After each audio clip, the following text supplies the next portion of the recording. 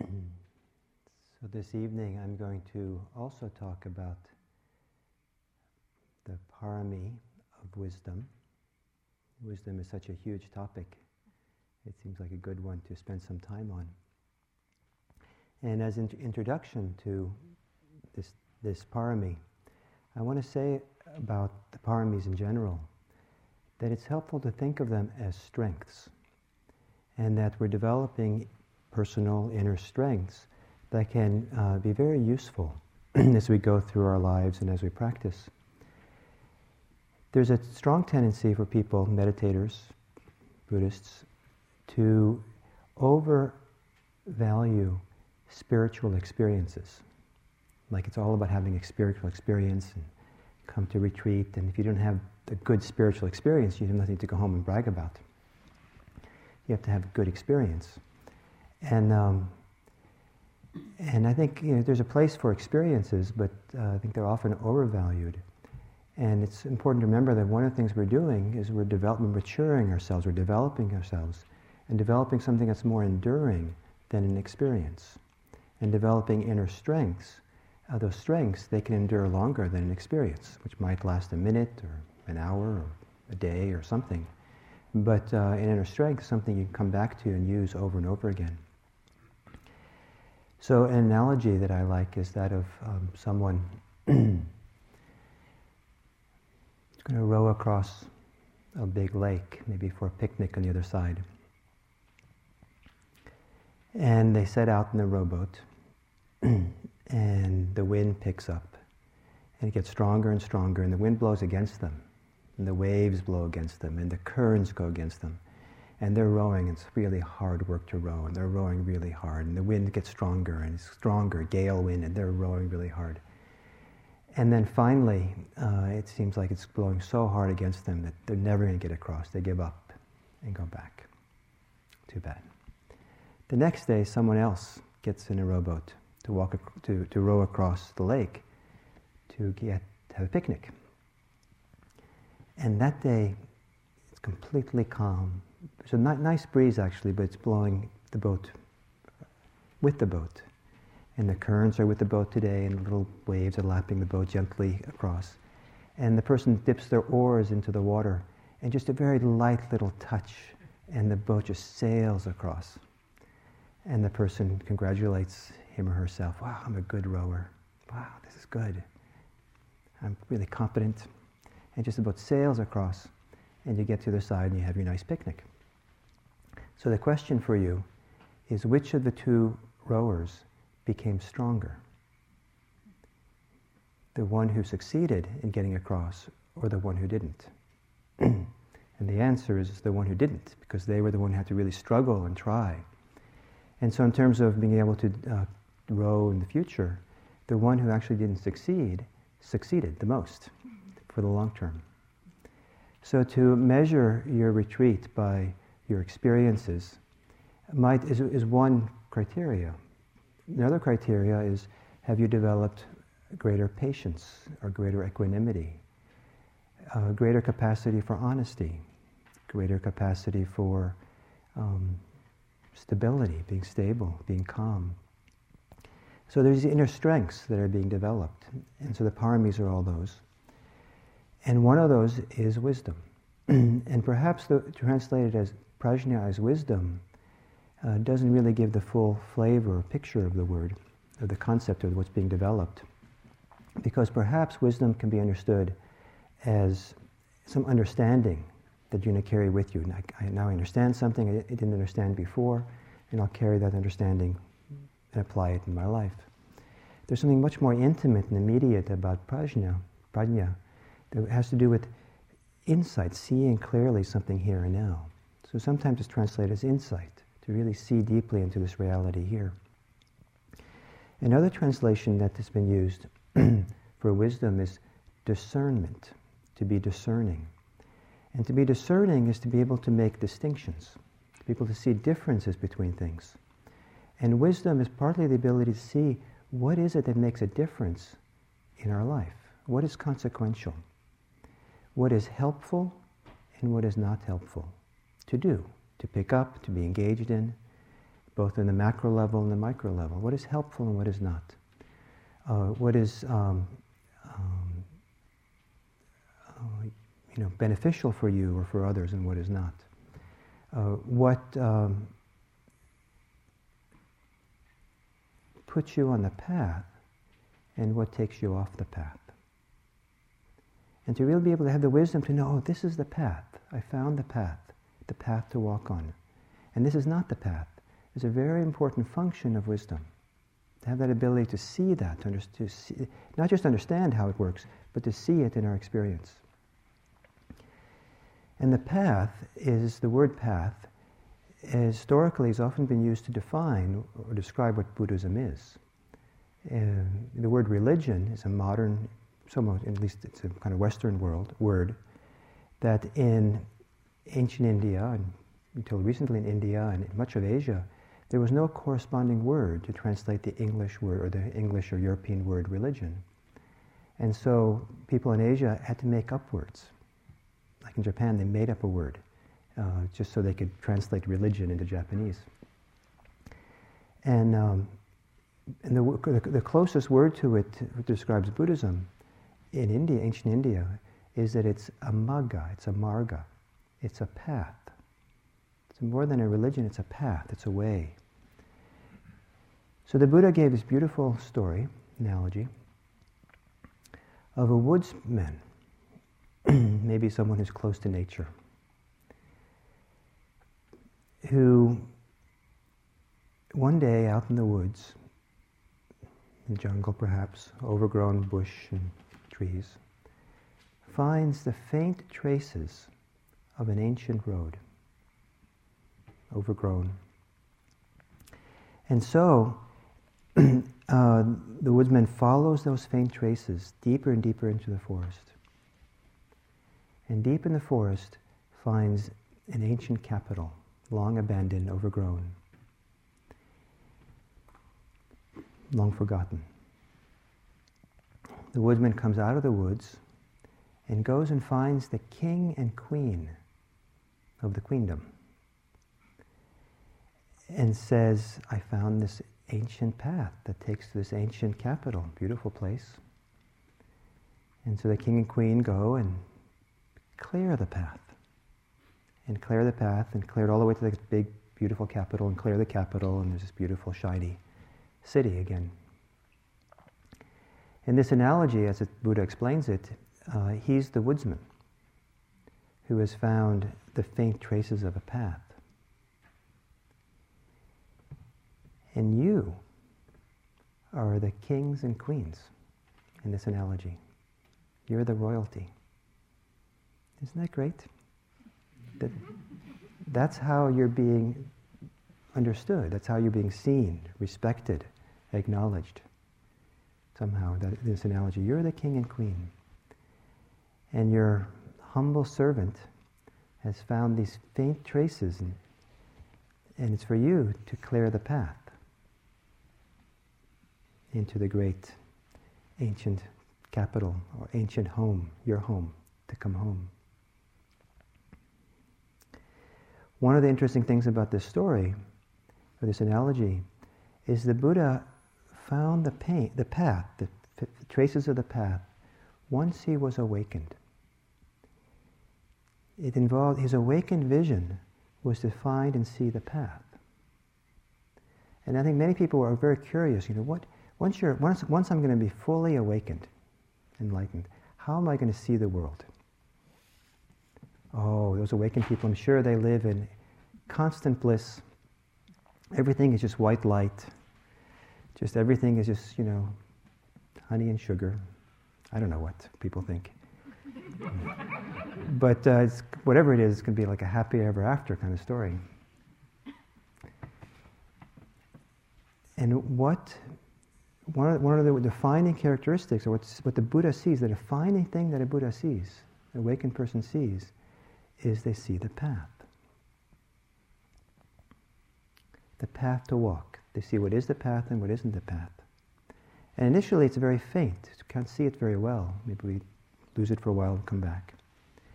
But we find the path. So what is the path? And one of the classic descriptions of the path is the Eightfold Path. So, and the Eightfold Path begins with wisdom. Begins with the wisdom of knowing what is the path. So the right view, which is the first step of the Eightfold Path, is that insight or that view or that orientation that allows you to find the path. It's like the map. If you want to find the path, this is where you find it. And it's helpful to have a little bit of a sense of where the terrain is, where the map is, because the jungle is so huge. And there's so many things to do in the jungle, so many different paths you can take. It's nice to have kind of a direct path. And so, so the right view the Buddha offered as being kind of perhaps the most direct path is the Four Noble Truths. Definition of the Eightfold Path, the classic definition of the first step of the Eightfold Path, is the orientation, the frame of reference, where we see our experience from the point of view of suffering, its origination, its cessation, and the path leading to it. This is the surprising news, that an awakened person sees suffering. I thought that was about supposed to be the end of it. We say in English the Four Noble Truths. The Pali word Arya Satya, translated as noble truth, it's a little bit ambivalent or it's multivalent how it can be translated. It can be translated noble truths, but there's another way of translating it, which is the preferred way of much of the history of Theravadan Buddhism. The grammar allows for as well, both are allowed. And the preferred way is it's the truth of the noble ones. So rather than the truth being noble, it's that insight, that understanding, that wisdom that a noble one, an awakened one has. An awakened one is one who's able to see suffering. Is able to see the rising of suffering, the origination of it, and the cessation of it. There's something very profound about being able to see this. So it's a little bit surprising to put it in a crude way. Someone was once asked, "What did you see when you became awakened?" And she said, "I saw how much of an egomaniac I am." What do you think of that? There's something about the clarity of awakening that allows us to see, if the awakening is not complete, it allows us to see and highlight what's going on in the functioning of our hearts and mind. And one of the things that the awakened person sees is they see, oh, here's my suffering. Here is the grasping and clinging from which it arises. And here's its cessation. There's something very maturing, very strengthening, to be very honest about our real humanity, human condition, how we actually are. I think there's oftentimes in spiritual life, people sometimes have blinders on half of who they are. They don't want to look at their full self. They don't want to look at that part that suffers. Or there are people who have blinders on. They only want to look at what they suffer, where they suffer. The Four Noble Truths encompasses both sides. It sees suffering. It doesn't say, the Pali of the Four Noble Truths does not say the cause of suffering. In shorthand, we say that in English. It says, the word is sam udaya. Sam means together, and udaya means to arise. Co-arising, that which arises together. It's the origination. It's that which arises with suffering. It's the condition which has to be there for us in order for suffering to be there.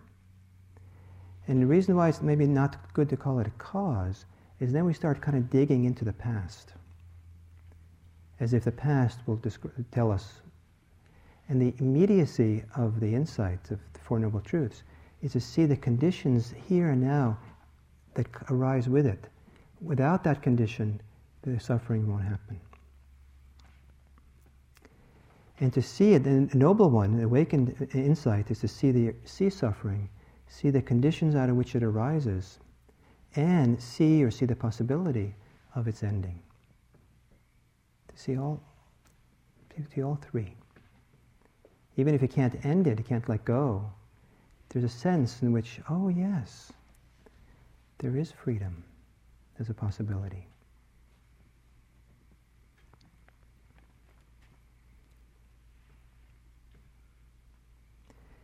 Adrian last night talked about the 5 aggregates, seeing their rising and passing. If you read the teachings of the Buddha, you'll find that the key insight that the Buddha emphasized in many different ways is the insight into how something co-arises, how something originates and arises, and how something ceases. How the aggregates arise, how sensation arises, a feeling, a perception, a formation, consciousness, how it arises. You see it arise, you see it pass away. To see and watch how clinging arises and see how it passes away. To see the arising of a thought, see it pass away. To see the rising of the sun, and the sun passes away. See the rising of an hour of meditation, comes to an end. To see the arising of an in-breath, and see it passes away. To see the arising of a feeling, see it pass away. To see an arising of a perception, and to see it pass away. To see the arising of suffering, and see the cessation of that suffering. The Four Noble Truths is a particular expression of this key insight of seeing the rising of things and the passing away. And one of the reasons why this is so important is be present, really present for experience, see the arising and passing away of things, is when you see that things arise and pass, then we know that everything is in process. Everything is moving. That nothing has to stay. Nothing's fixed. There's no things. The mind is not a thing. The heart is not a thing. You're not a thing. Your suffering is not a thing. It's all process. And the process can move. Or it can get frozen. I think of resentment as frozen anger.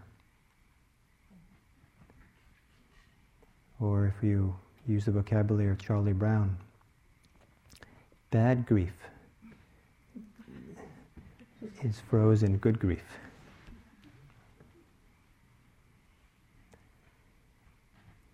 And so part of what we're doing in practice is to bring attention, loving attention, to the immediacy of our experience, whatever it might be, and let some of that frozen quality thaw in the light of our kind attention.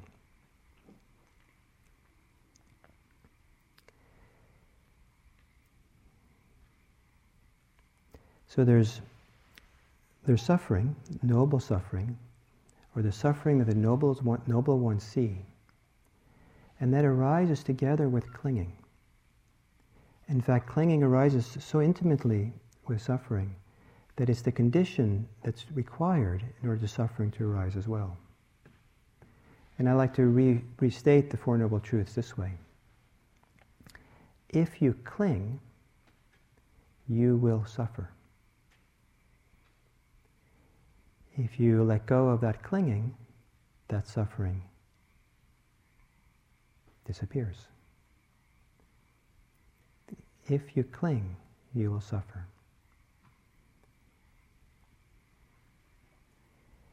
The other thing about the Four Noble Truths is that the word, to call the first one, dukkha, suffering, works most of the time, but it doesn't work all the time. And some people like to translate it as stress, because there are some situations, especially like in deep meditation, where it doesn't make sense to talk about there being suffering there. But it does make sense to talk sometimes about subtle sense of stress or pressure or tension, or a little subtle sense of solidity that might still be there, a little wavering that might be there. And so stress better represents that than the word suffering. So in deep meditation sometimes, to meet the Four Noble Truths is to meet that subtle wavering tension or pressure or sense of stress that still might linger, even in the stillest of places.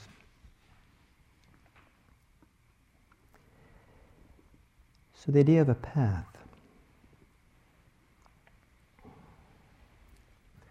There's a Zen story of a monastery where when the new monks and nuns would go to the abbot, say, "We've been here for a while now. When are you going to teach us about the path?" So the abbot would nod. "Oh, okay, it's time. Come with me." And you take one of them one at a time. You take them into a back corner of the garden where people generally never went. And there in the back corner of the garden, he'd point out there's a little path in amongst the woods and the bushes. And he pointed to the path and he said, "You should take that walkway. Follow that walkway and you'll find the path." And then he'd leave them. They'd walk off and they'd start walking down, usually pretty eager. Wow, must be some great teaching down here at the end of this pathway. Maybe it's the library. And they would go around a bend, and looming up in front of them suddenly would be a huge mirror. And and what do you see when you face a mirror? You see yourself. So most of the monks were quick-witted, nuns were quick-witted enough to realize, oh, the joke's on me. That's where the path is found. Here. You don't go looking for the path outside. One of the well-kept secrets is that Spirit Rock does not have the Buddhist path. It doesn't exist here. I mean, people have looked for a long time. Go up in the hills, they go in the walking hall down below, they go to the bookstore. They come to Dharma talks, looking for that path. It doesn't exist. The path is not something that exists in a place. The path is found in you, in your heart, in yourself, in your practice. That's where it's found. So, some of the monks would laugh when they see the big mirror. And they stood there, and some would be perplexed. And some would squint their eyes and say, "I don't recognize that person there." And they'd have to spend a long time looking, studying, who's that person? Sometimes the image they'd see was, a 10-year-old or a 19-year-old. And they were 40. They look at that, oh, that's me. Or sometimes they'd look at the mirror and they'd be distracted by the crowd of people that surrounded their reflection, their mother and their father and friends and colleagues. And they would the person would look over their shoulder to see if anybody else was there. No one would be there, except there's all these people in the mirror. So they'd study those people for a while. Sometimes the monks or nuns would look at the reflection of themselves. That's the path? And they would collapse in hopeless despair. Not me, not that. I couldn't do that. Others would look at it and say, yes, I'm the path. I knew it. And they would get stuck and they'd stay there for days admiring themselves.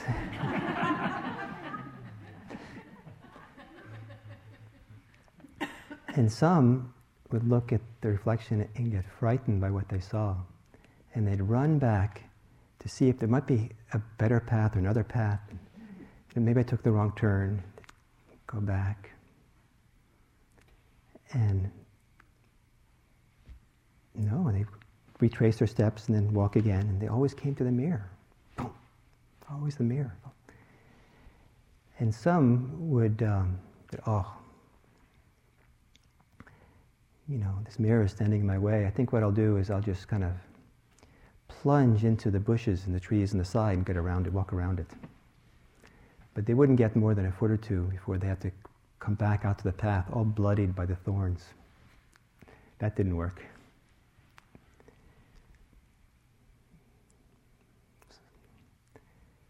Sooner and later, all the monks and nuns would have to stand there and look. Just look. Honestly look at what they saw. Look at themselves. Tremendous honesty. Just be there. Some would get really upset by what they saw, angry at what they saw, and they'd take hammers and they would try to break the mirror. But the mirror is indestructible. So that didn't work either. So again, okay, I guess finally, it took a while for someone to finally just be there with the mirror, just be there with the reflection and see it. Just be there. And then, present, not running away, not attacking, not collapsing, not bypassing, not admiring, not celebrating, just standing there, present for what's there. The monks and nuns would lift up their hand and gently push the mirror, and there was a door that swung open. Gave way. And then the path continued, and they could walk past. And there on the other side was the abbot waiting for them with 2 garden shovels. Okay, it's time to get to work.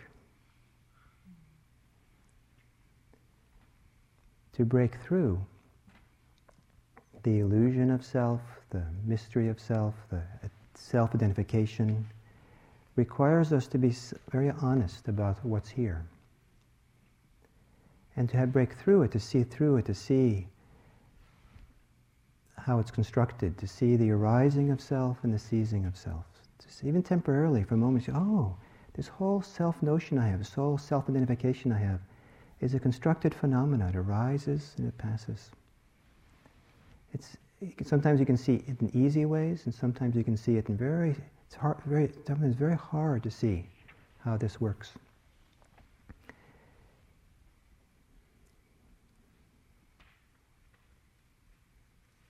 Some of you might have your favorite seat in the dining hall. And it's probably, you can't come the first day here. And if you're very mindful, you can see the arising of the idea, this is my seat. Maybe the first time you sat there one day, the next day you came back and saw that seat was empty. And you see, I think that's basically mine.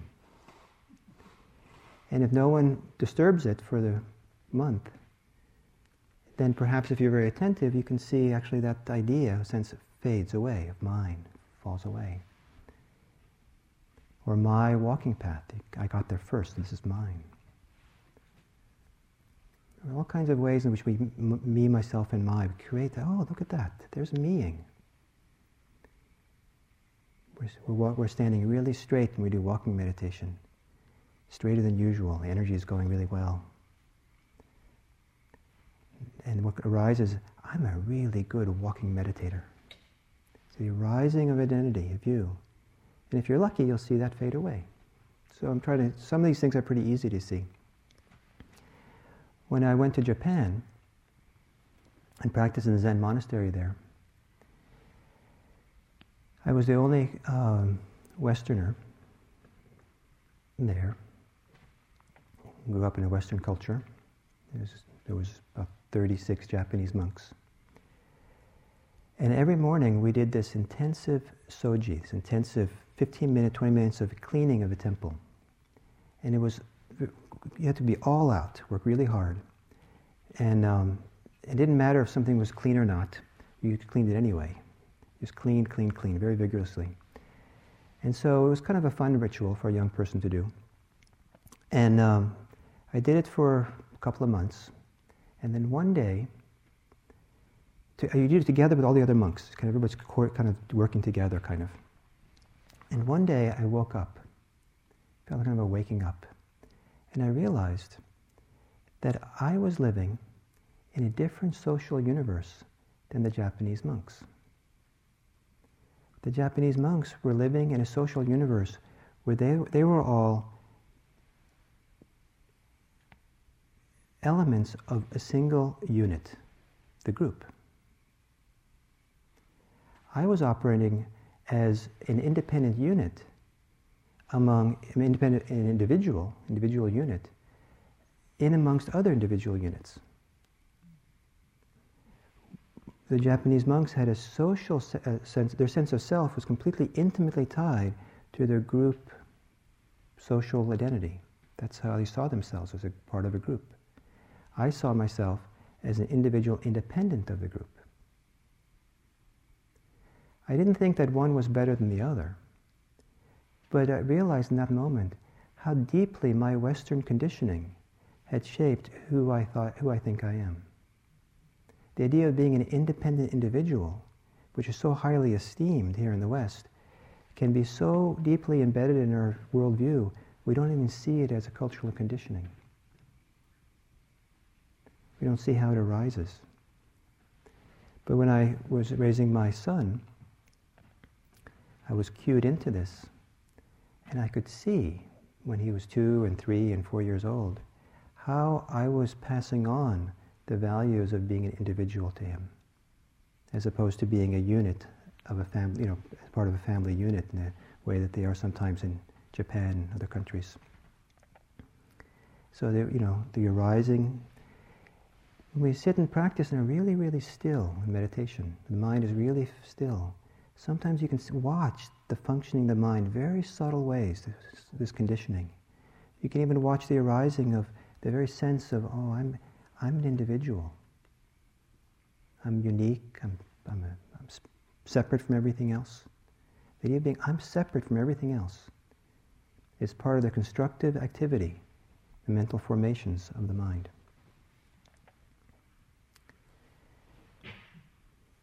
So, those times when it falls away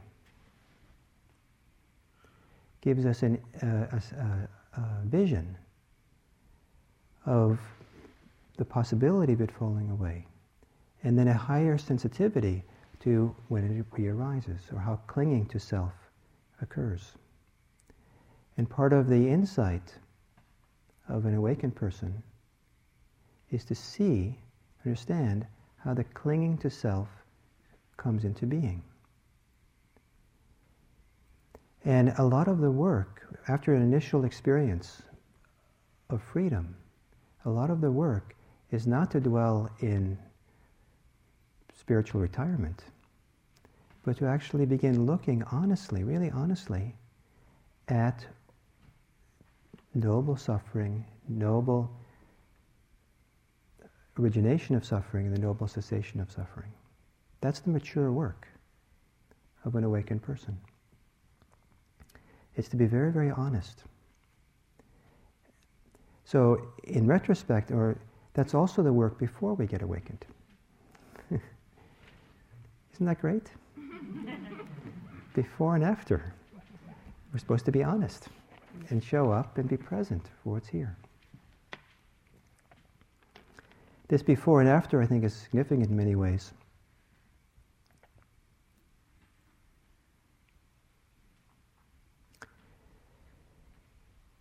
So the idea of a path, walking a path,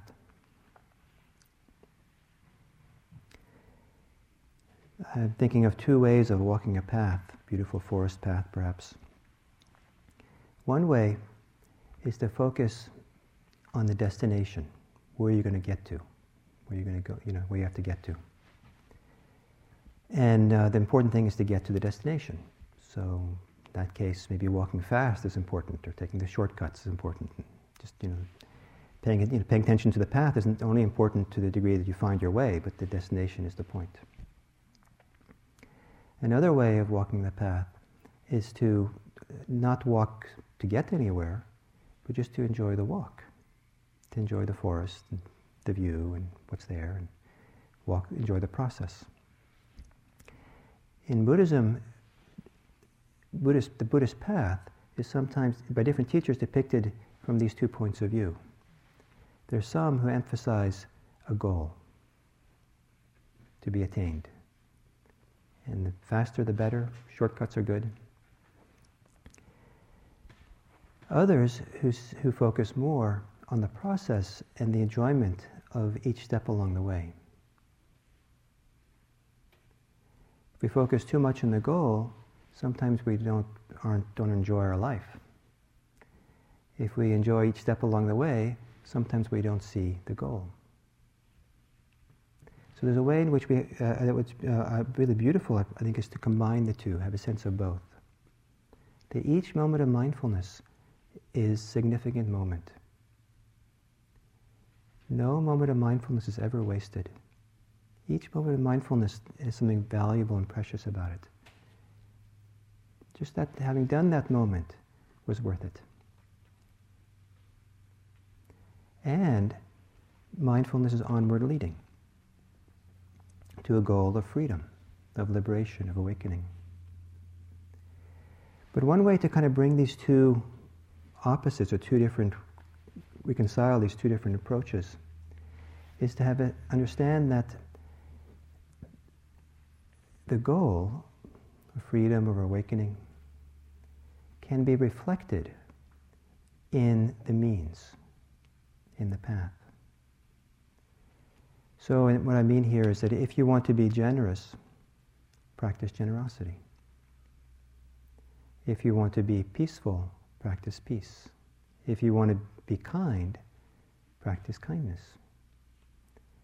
If you want to be free, practice freedom. The very goal can be found each moment as we go along. So we walk the path, and to be awake, which is the goal, how's that reflected? How's that found here? Can I be awake to what's happening here? And I love the word awake. Sometimes I prefer it to the word mindfulness, because mindfulness can seem like a lot of work, right? Got to kind of bear down and focus.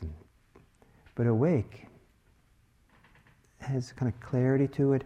Awake doesn't imply anything has to happen. Awake doesn't try to change anything. You say, I'm awake to what's here. Sometimes I prefer in my own practice sometimes to think, how do I wake up to what's here? What is it to be awake right now?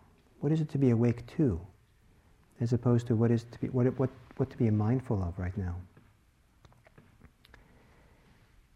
So to be awake here. And as we do that, as we walk the path, we start becoming awake to what is here as we walk the path. And one of the things we become aware of is all the times that we're in the past, remembering the past, all the times we're thinking about the future. And you can kind of feel, you can see, part of the function of wisdom is to see, that's not useful to spend so much time thinking about the past. There's another option. It's more useful to be present, to wake up to what's here.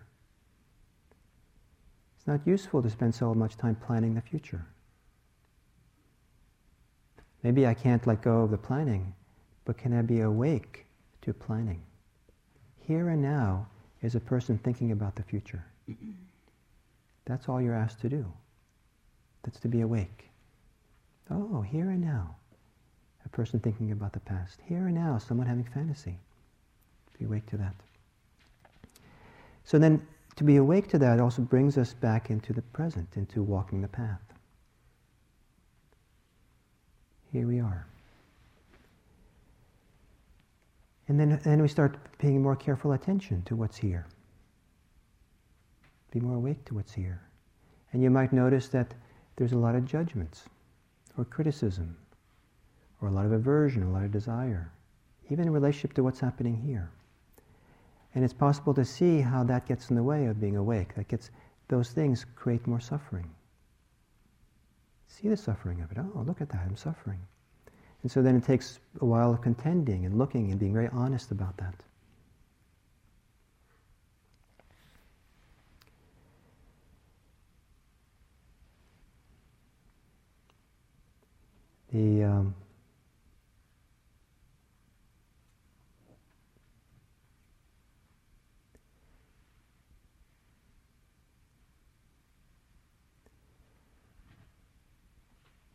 So as we wake up or stay present, part of the function of mindfulness is to begin showing us what's operating here, what's going on here for us, how our minds, our hearts, our feelings work, what the backlog of karma is for us that has to be experienced and seen and recognized. It's not an easy process to meet ourselves, to look in the mirror and see ourselves well. But we see ourselves, and we start simplifying in the process. The second step of the Eightfold Path is right intention or right attitude. I like to think of it as having the right luggage. Imagine you're going to hike into the forest, going on a long hike someplace, and you bring with you 4 suitcases, a backpack, and a wheelbarrow of power bars, just in case.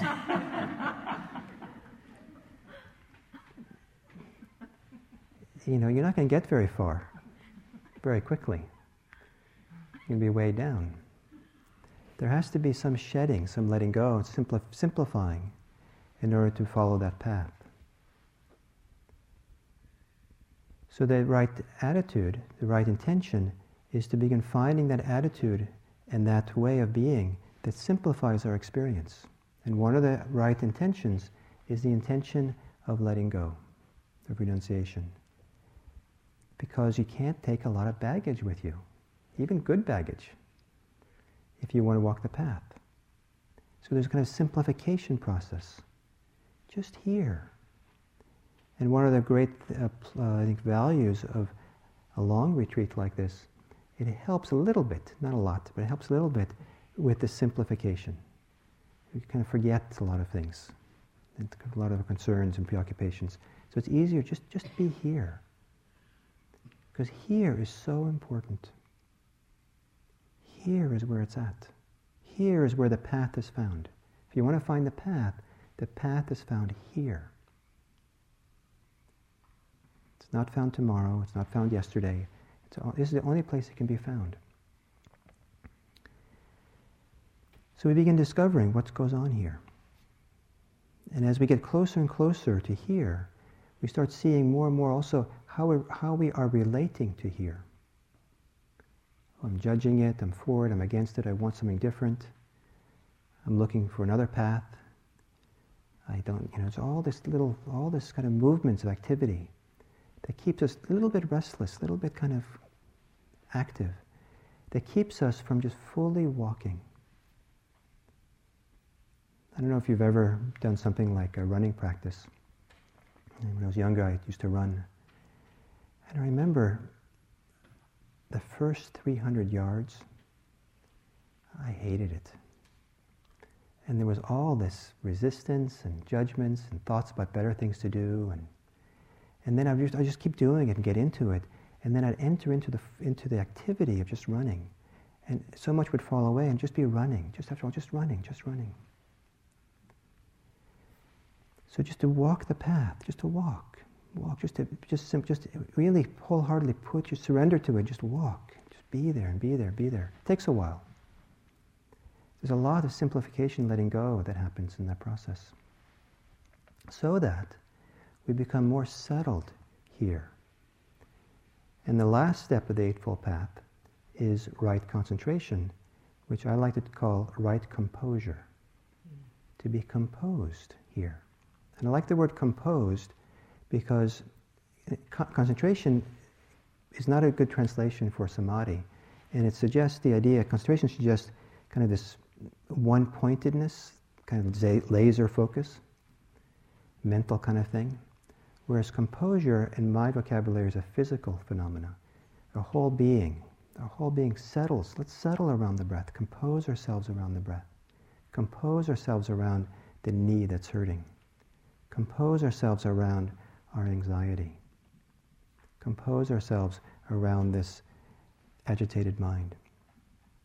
Just be there, composed, hold it, be present. So this simplification, this entering into it, more willingness just to be fully there, engaged, so that past and future are forgotten, so that ideas of self, how am I doing? Am I doing well enough? Am I getting anything out of this? Fall away, because you're just there, doing it. Step after step, just doing it, moment after moment, mindful step after mindful step, just here doing it.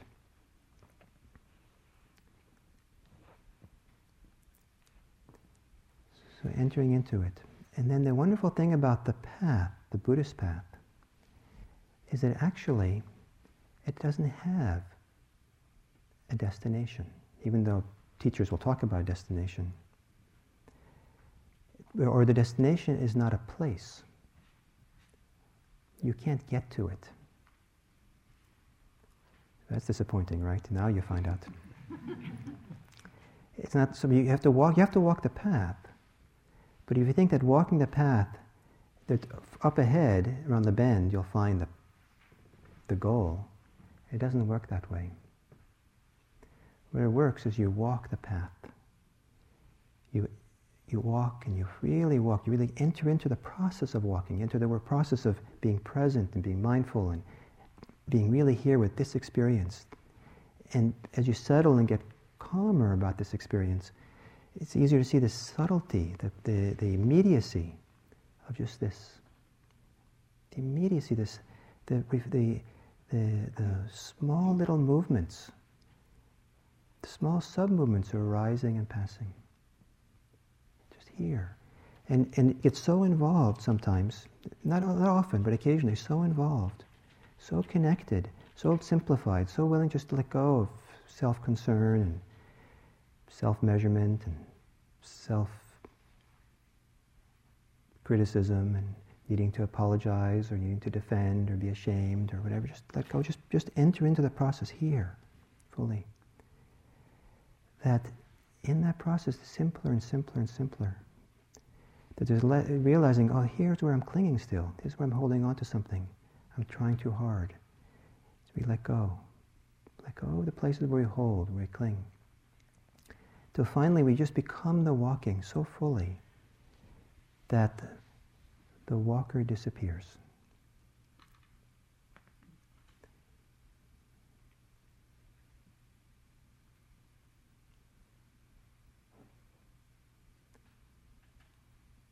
And you could say that's the goal, but the walker doesn't know it. At some point, the walker comes back. And then the walker comes back on the path and then keeps walking to do the work some more. Just do the work and walk and be mindful and wake up and look at where we cling. With a greater love and commitment to being honest and facing ourselves and seeing what's here. What did you experience when you became awakened? How amazingly egotistical I am. Yeah, that's the good news. That I see it, and I'm starting the process now of facing it and freeing myself of it, not believing it. And then maybe you're lucky again, and the walker disappears. And then you come back you're on the path, and you just keep walking. And you look around, and there's other people walking on paths next to you. And they're walking. And we're all walking. We're all walking together. We're all in it together. Doesn't matter If we just started the path, we've been doing it for a long time. If there's a path, we walk.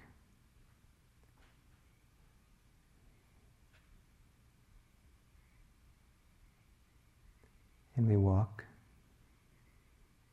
completely. We try to. We enter the path. We become the path. And becoming the path disappears. And you disappear. And then you reappear. See the arising, we see the falling away. See the cessation. See the arising and falling. And we really see how things arise, even something as deep and profound as our sense idea of self. Then hopefully we'll see that we don't have to take the selfing so seriously. We can hold it much more lightly. Hold ourselves lightly. Hold ourselves with love and care and compassion as we keep walking.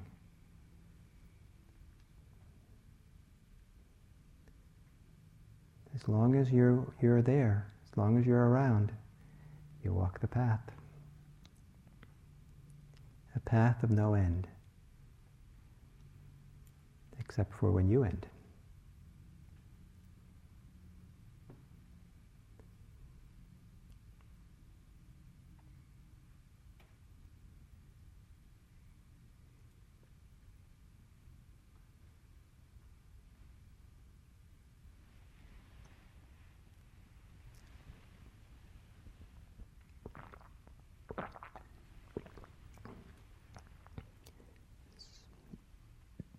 So I'd like to end with another of these Zen stories, if I may.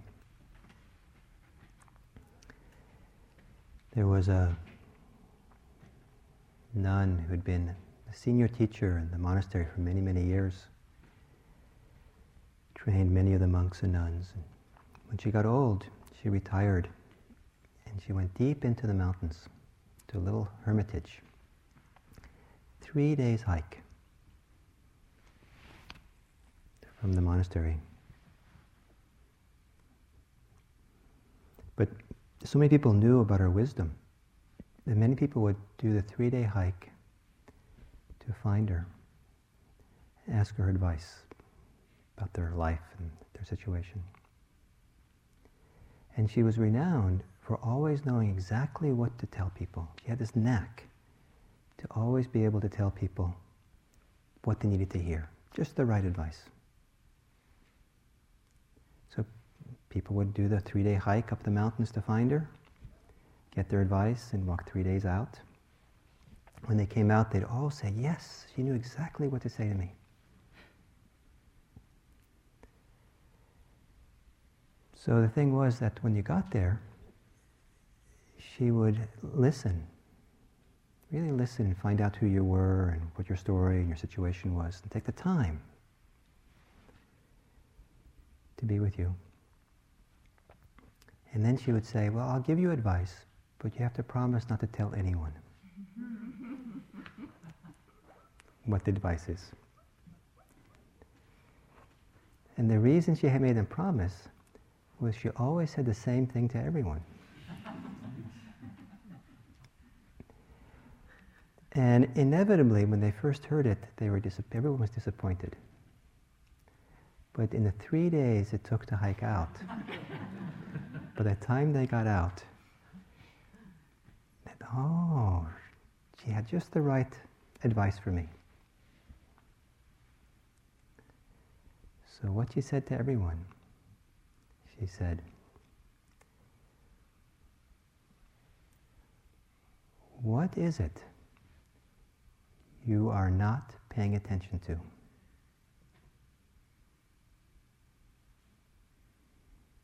So I'll give you 3 days to find out how that's the right advice for you. So let's begin with a little quiet and sitting.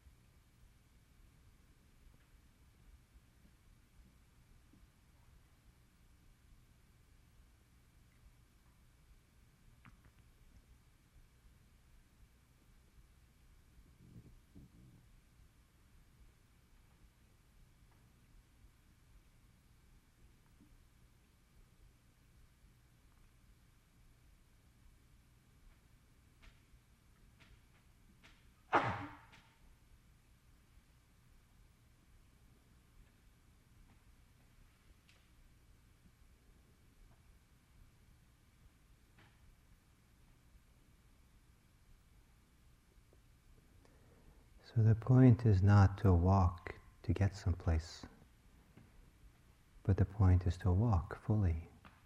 And the point is not to be mindful to get somewhere, but to be fully mindful, to enter into the practice, to give yourself over to the practice. It's best not to look for something else beyond the practice.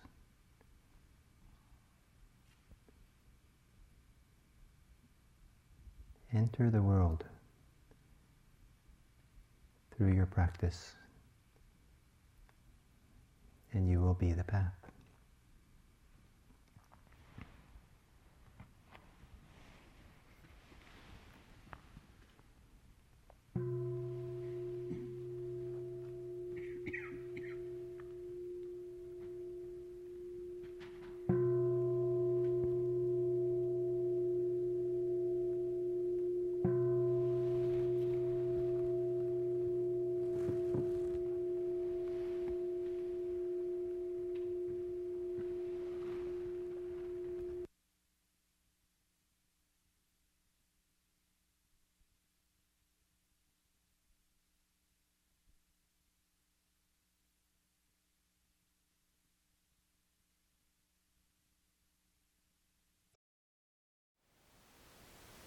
Thank you for listening. To learn how you can support the teachers and Dharma Seed, please visit dharmaseed.org/donate.